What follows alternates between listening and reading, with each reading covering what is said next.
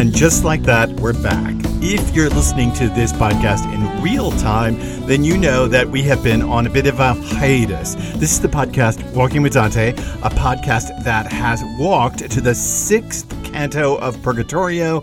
I'm Mark Scarborough, your intrepid guide, I hope, to these difficult passages. And we have come to a spectacularly difficult canto, Canto 6, one of my, dare I say it, least favorite cantos in all of comedy.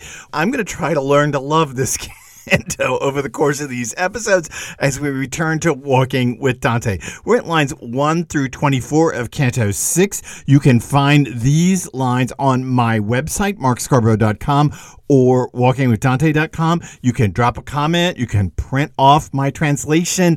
You can engage in further dialogue about this episode with me if you'd like. This is going to get a little complicated. We've got some tedious stuff to get through and then some truly interpretive difficulties to get through in this passage. So without any further ado, let's just get to it. Lines 1 through 24 of Canto 6 of Purgatorio.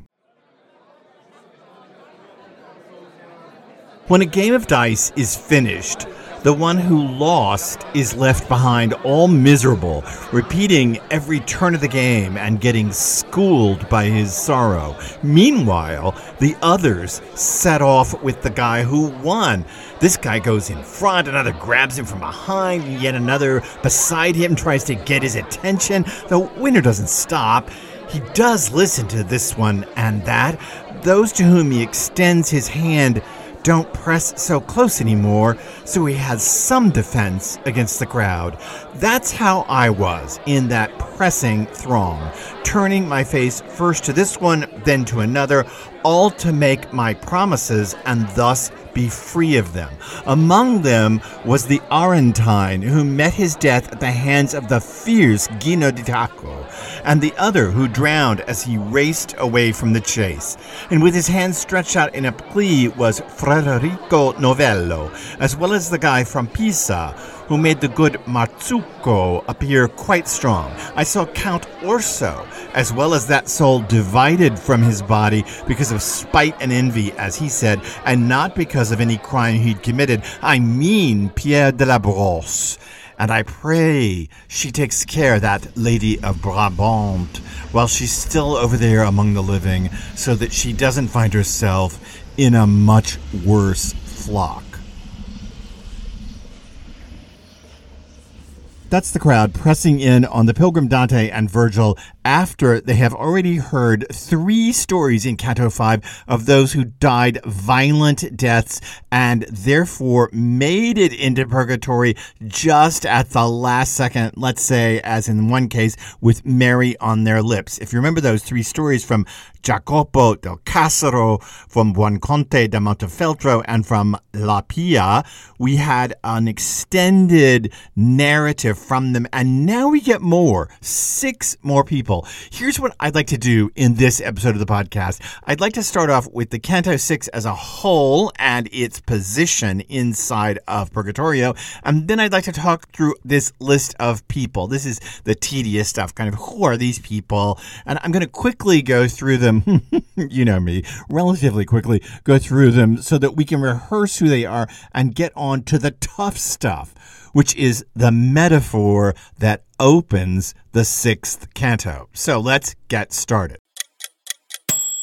I said I wanted to talk about Canto 6 of Purgatorio as a whole, and I've already told you it is a canto I dislike. If you remember in our last episode before we took a break, we had the read-through of Cantos 6 through 8. And if you remember, you don't have to, but if you do, you might remember that this canto includes a narrative opening and then a long invective against Italy, and specifically then at the end, against Florence, and it gets more and more vicious, this invective, as it rolls along. And I've always disliked Canto 6 because of that invective. I've always felt as if it was ham-handedly sewed onto the back of this canto. I want to try to work on that over the course of these podcasts, because as I have worked with Canto 6, I realize it is more incredibly structured than I thought. There are 75 lines of narrative and then 76 lines of invective out of the 151 total lines of this canto. For something so perfectly divided, there has to be more of a rationale. I'm reminded here of the 14th canto of Inferno and the way we work through that. That's the canto where we found Capaneus stretched out on the sands, cursing God and claiming that nothing could ever bend him, although he was stretched out on the burning sands of the blasphemers. If you remember, that canto then moves out to the Old Man of Crete, and we had this whole discussion of how the rivers of hell are formed through the weeping statue in the mountain of Crete, and I worked very hard at sewing that canto together, at taking the first half of material and figuring out how it related to the Old Man of Crete. So I want to do the same thing here.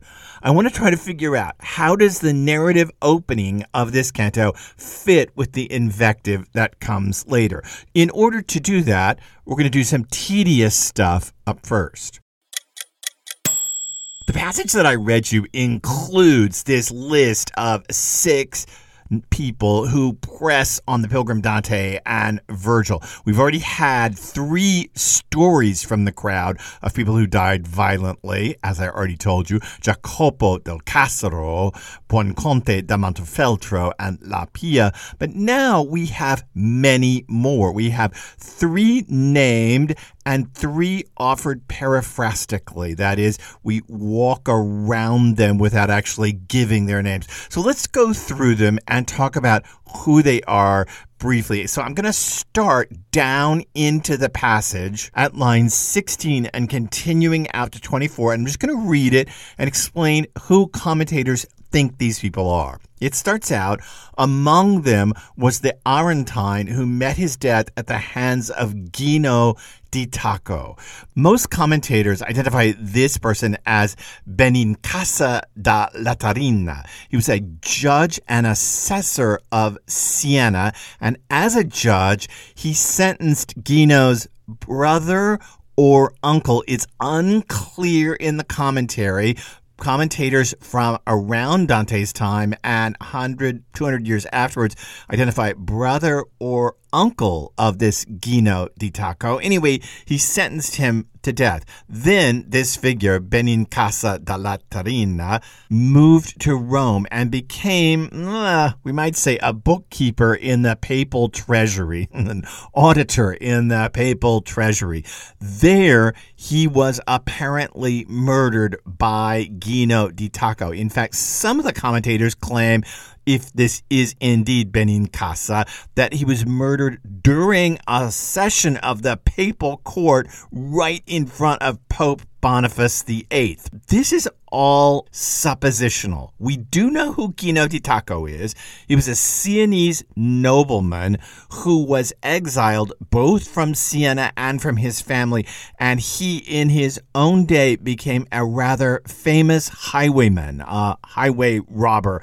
Maybe this is Benincasa da Latarina, but again, I just want to put a little doubt here. We're having to rely on the commentariat for these details, and Dante is walking periphrastically around what's going on here. And it continues. It says, so here's this Arentine who met his death at the hands of the fierce Gino di Tacco, and the other who drowned as he raced away from the chase. Most commentators identify this as Guccio de Tarlati.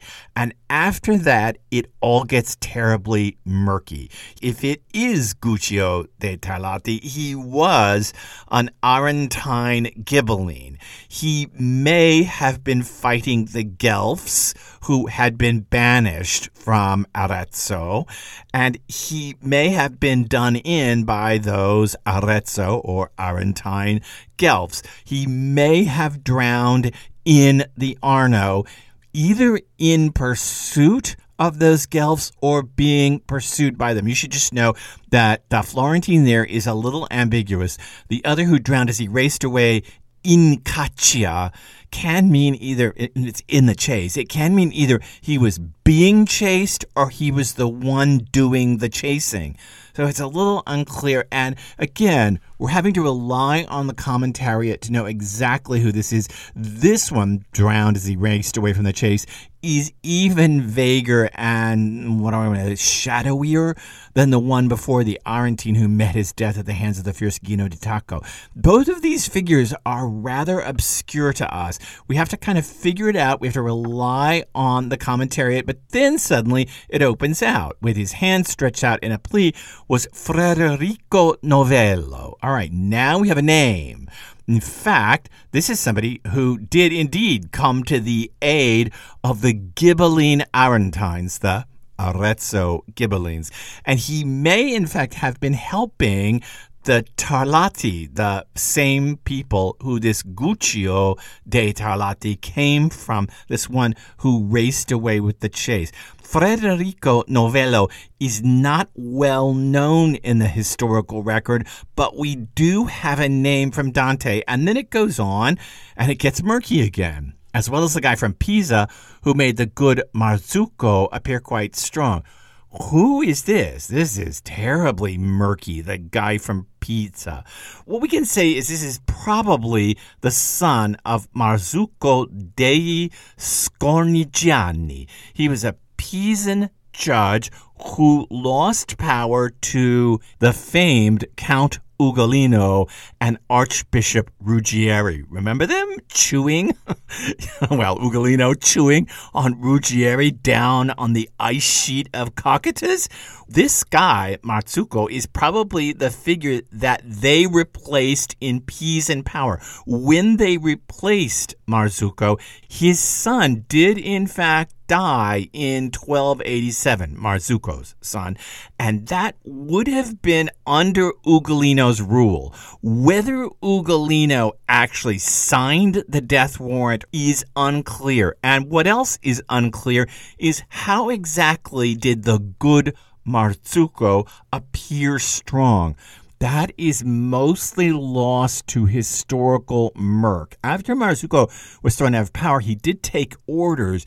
How he actually appeared strong, every commentator has a different story on this. About forgiving Ugolino, about demanding to see his son's body, about praying and forgiving Ugolino and Ruggieri. Everybody's got stories that surround this. Let's just face it and say we are looking back 700 years. Things are vague. I want things to be much clearer. They're not. The passage goes on. I saw Count Orso now. It's clear again. This is Count Orso dei Alberti, who was murdered by his cousin, Count Alberto da Mangona, about 1286. This is somebody else who has an infernal reference.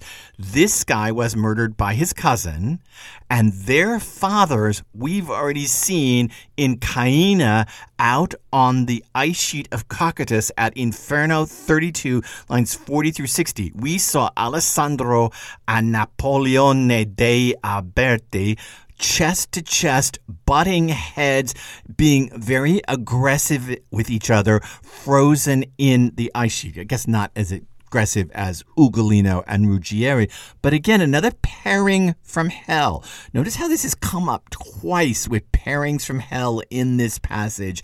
It continues in clarity, as well as the soul divided from his body because of the spite and envy, as he said, and not because of any crime he'd committed. I mean, Pier della Brosse. Let me just explain who this is. This is the only non-Italian in the group. He is the Chamberlain of Philip III of France, that is, Philip the Bold.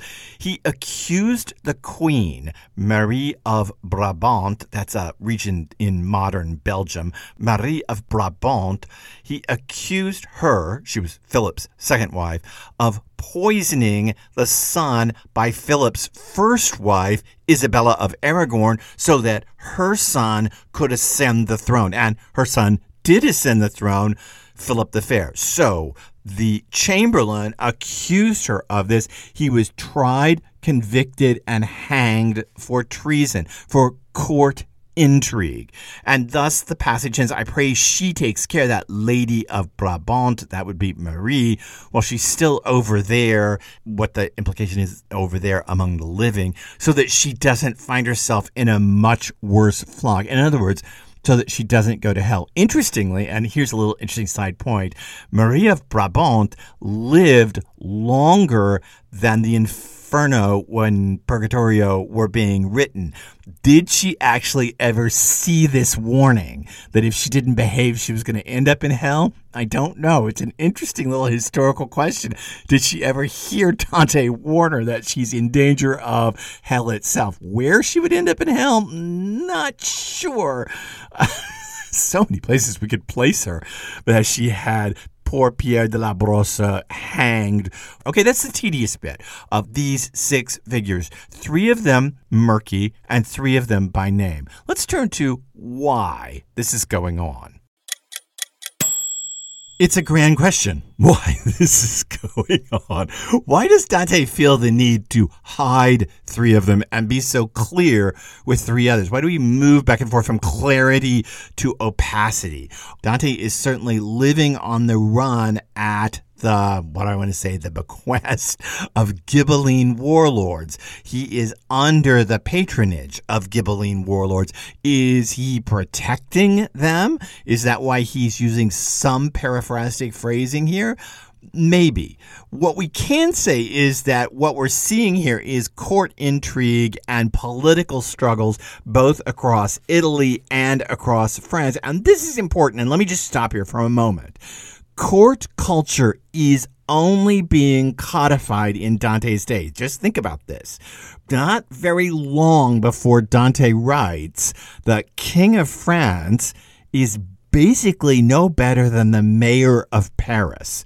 The Dukes of Burgundy, Provence, these are all much more powerful places than the King of France. And court life is slowly codifying into a structure that will allow even the King of France to become more than simply, this being a little snotty, the mayor of Paris. So what we're seeing in Dante's day is the formalization of bureaucratic court proceedings, and this is going to lead to unbelievable strife. And we should see this passage as both a further leading of the kind of court strife that is besetting Italy and France, and also part of the struggle to establish, in fact, a political order in places where the political order hasn't necessarily been clear. It's becoming clear in Dante's day, but that clarity is at the cost of people's lives. We should also note that the poet Dante seems to be signaling us.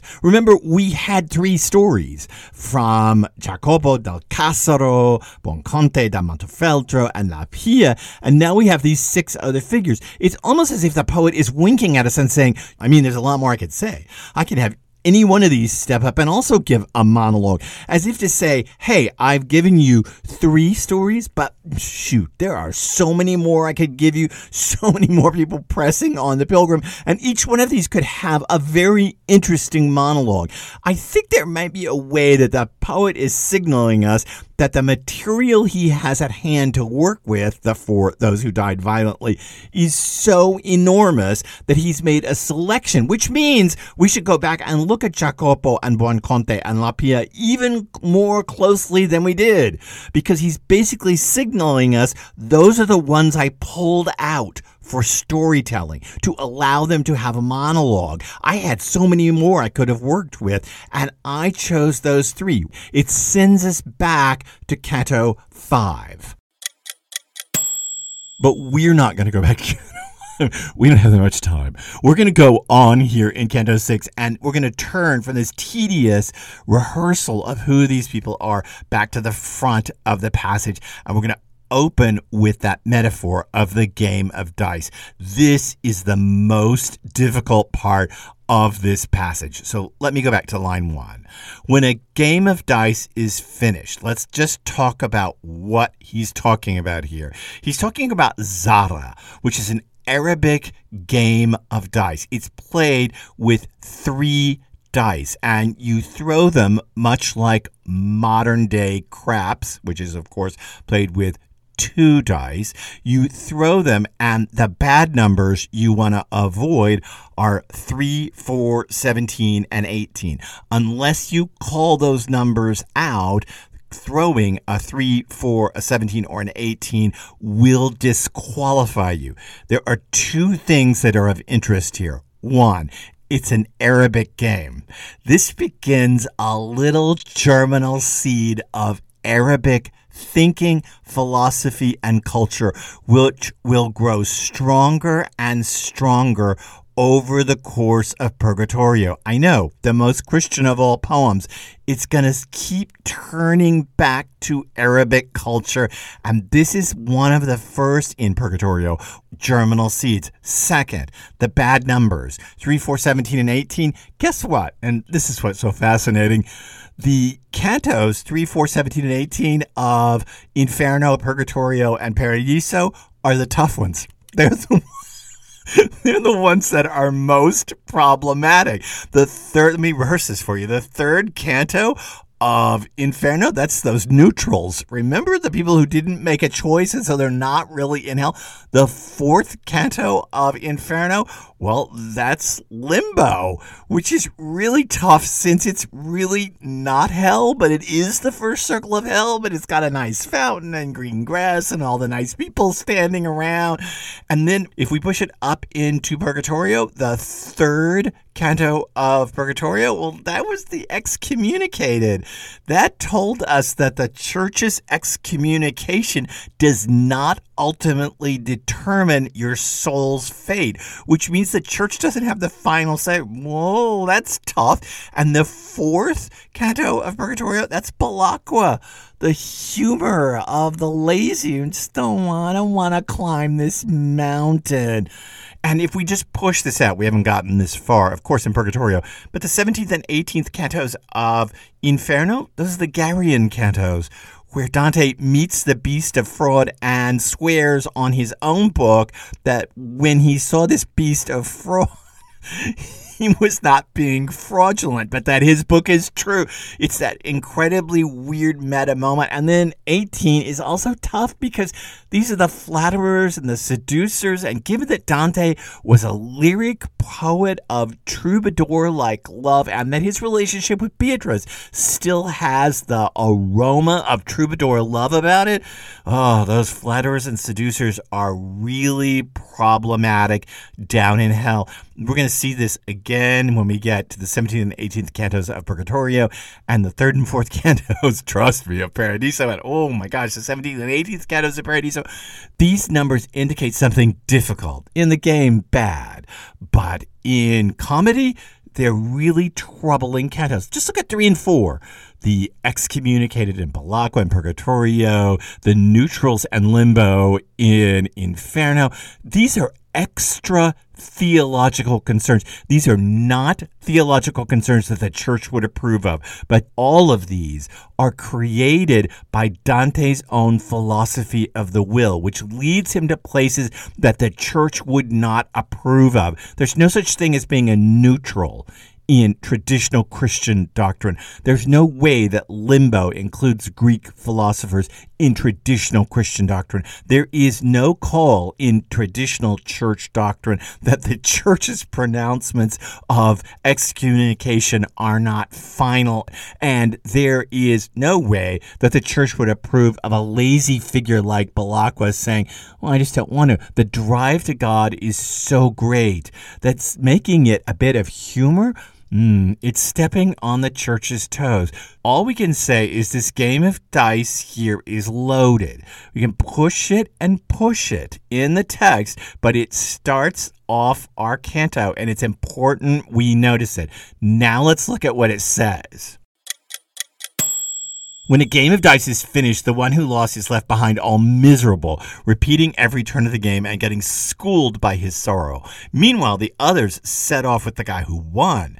This guy goes in front, another grabs him from behind, and yet another beside him tries to get his attention. This is clearly the pilgrim. He's the winner. Dante wins, and so everybody is pressing against him. The winner doesn't stop. Virgil told Dante not to stop. The winner doesn't stop. He does listen to this one and that. Those to whom he extends his hand don't press so close anymore, so he has some defense against the crowd. So was I in that pressing throng. And it's explicit. The winner of the game of dice is Dante. But who's the loser? According to Robert Hollander, it was not until 1989 that Margarita Frankel decided or came to the conclusion, and it's a brilliant conclusion, that the loser is Virgil. In fact, in this passage, the loser is left behind all miserable, repeating every turn of the game and getting schooled by his sorrow. How is Virgil the loser? First of all, let me back up and say, Hollander claims that the rosy view of Virgil over the 700 years of commentary, the rosy view of Virgil as the allegory of reason, has suppressed the interpretation that naturally he's the loser. But how is he the loser? If you remember back to Canto 5, Virgil is the one who reprimands the pilgrim for looking back at Belacqua and his fellow lazy souls and noticing that they were pointing at him. And Virgil says, you know what? You shouldn't watch when people point at you. You should just continue to climb the mountain. And the pilgrim Dante was ashamed. And then the crowd of those who died violently comes rushing up to Dante to know who this guy is, who casts a shadow. And Virgil very proudly steps in front of them at lines 31 through 36 of Canto 5 and says, this guy, he's still in the true flesh. But you notice that nobody pays any attention to Virgil.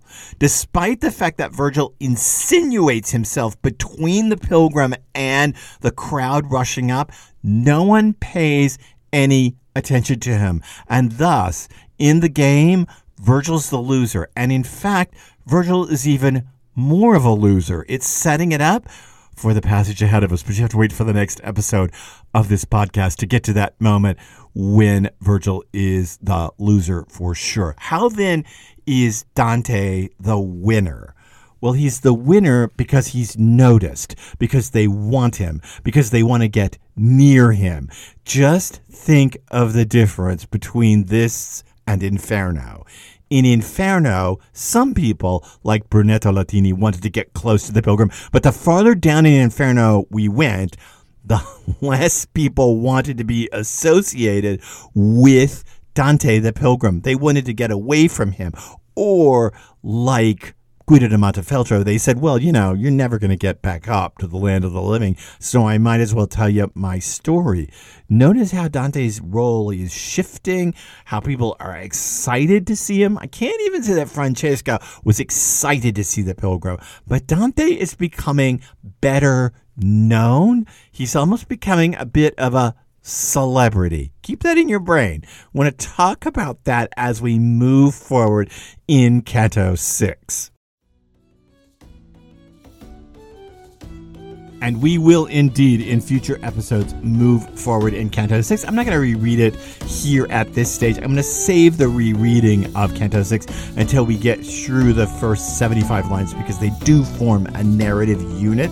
So let us get on to the next passage in the next episode of Walking with Dante. I look forward to seeing you then I'm Mark Scarborough, and let us keep on the way.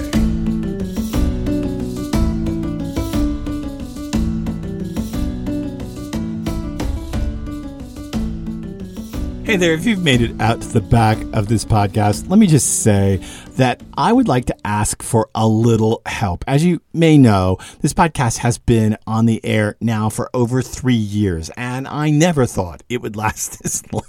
I intended to walk through comedy, but I didn't really actually believe that this would all happen. It's rather overwhelmed my life, and I have turned down sponsor offers for the podcast because I want it to be exactly what I want it to be without anyone telling me what to do. I don't want notes from producers. So given that, I'm asking for help. There's a PayPal link in both the podcast player and in the show notes. You can find that on Spotify or on Apple Podcasts. That link will take you again to a PayPal account, and you can donate to keep this podcast working.